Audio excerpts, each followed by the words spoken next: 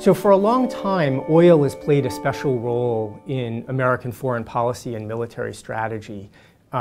Oil is a uniquely important commodity in global affairs. It's an input to everything in our modern way of life. It's very important for protecting our prosperity.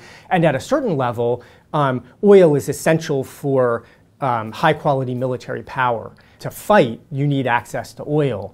And in the Cold War, the United States was concerned that the Soviet Union could interrupt American access to Persian Gulf oil, which we needed in order to defend Europe, defend our own interests against the Soviet Union. And so we took it on as a military mission to protect key sources of oil supplies around the world, especially in the Persian Gulf, from outside interference, so from the Soviet Union being able to threaten them. Now, of course, for a long time, the Soviet Union hasn't existed. That particular scenario hasn't posed a challenge for the United States.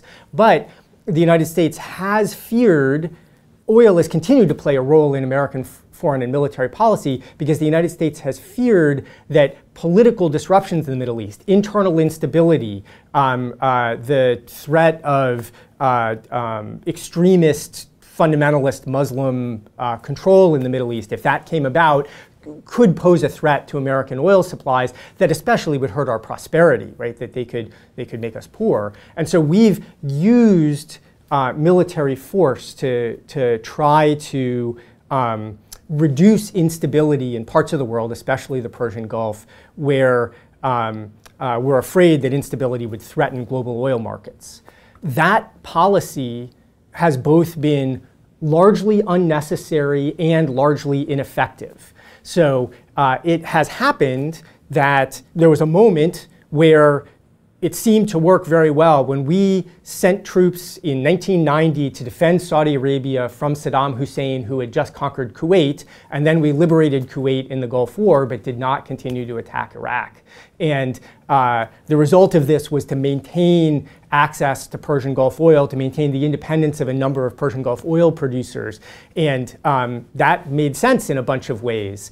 But then, since that time, we've actually become a primary threat to stability in the Middle East rather than a primary guarantor of stability in the Middle East. In that when we invaded Iraq, we set in motion a lot of events, created a much more salient internal stability challenge for many countries in the Persian Gulf by hardening and militarizing domestic conflicts in a lot of these countries between Sunnis and Shiites, between different brands of within Sunni Islam or within Shiite. We've created internal instability that we can't address very well from outside, right? The United States lacks the detailed information to understand and manipulate the politics of these countries. Instead, we get manipulated by local actors that in a sense makes the instability worse. So if you think of it this way, in the United States, we spend a lot of time thinking about and studying American politics and elections, but we don't understand American politics very well. Even with all of the background cultural knowledge we have and understanding of our own politics,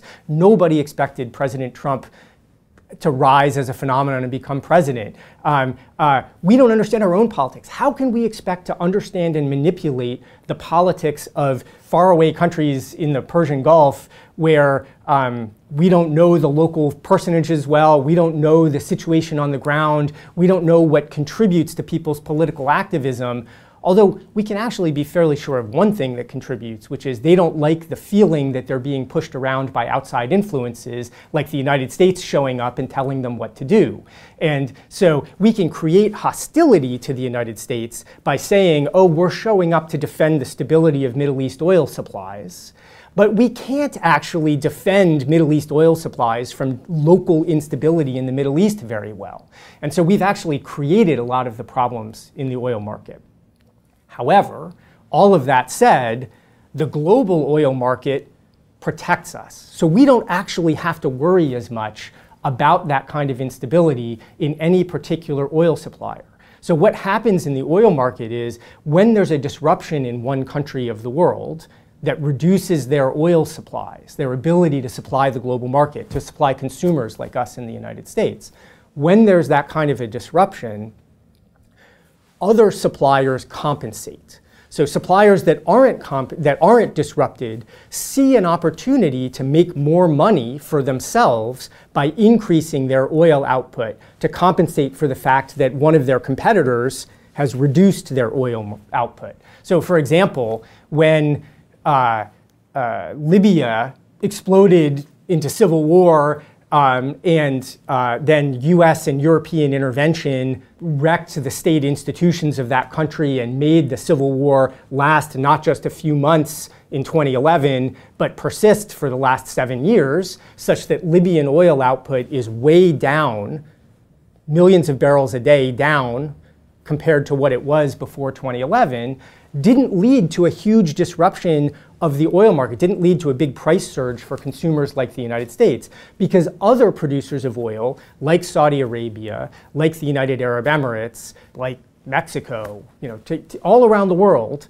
increased their output to compensate for the fact that Libya was producing less. And so the natural market reaction, without the US military doing anything, enables consumers to continue consuming in the face of political military disruptions of the oil market in one country around the world. So we don't need to try to use the American military to protect oil markets because the market compensates for disruptions. And in fact, our track record of using the US military to protect oil markets is lousy. It often makes the problems worse, not better. And so there's a clear policy adjustment the United States could make to stop using the military for this purpose. And that would make Americans safer and continue to give us a reliable oil supply.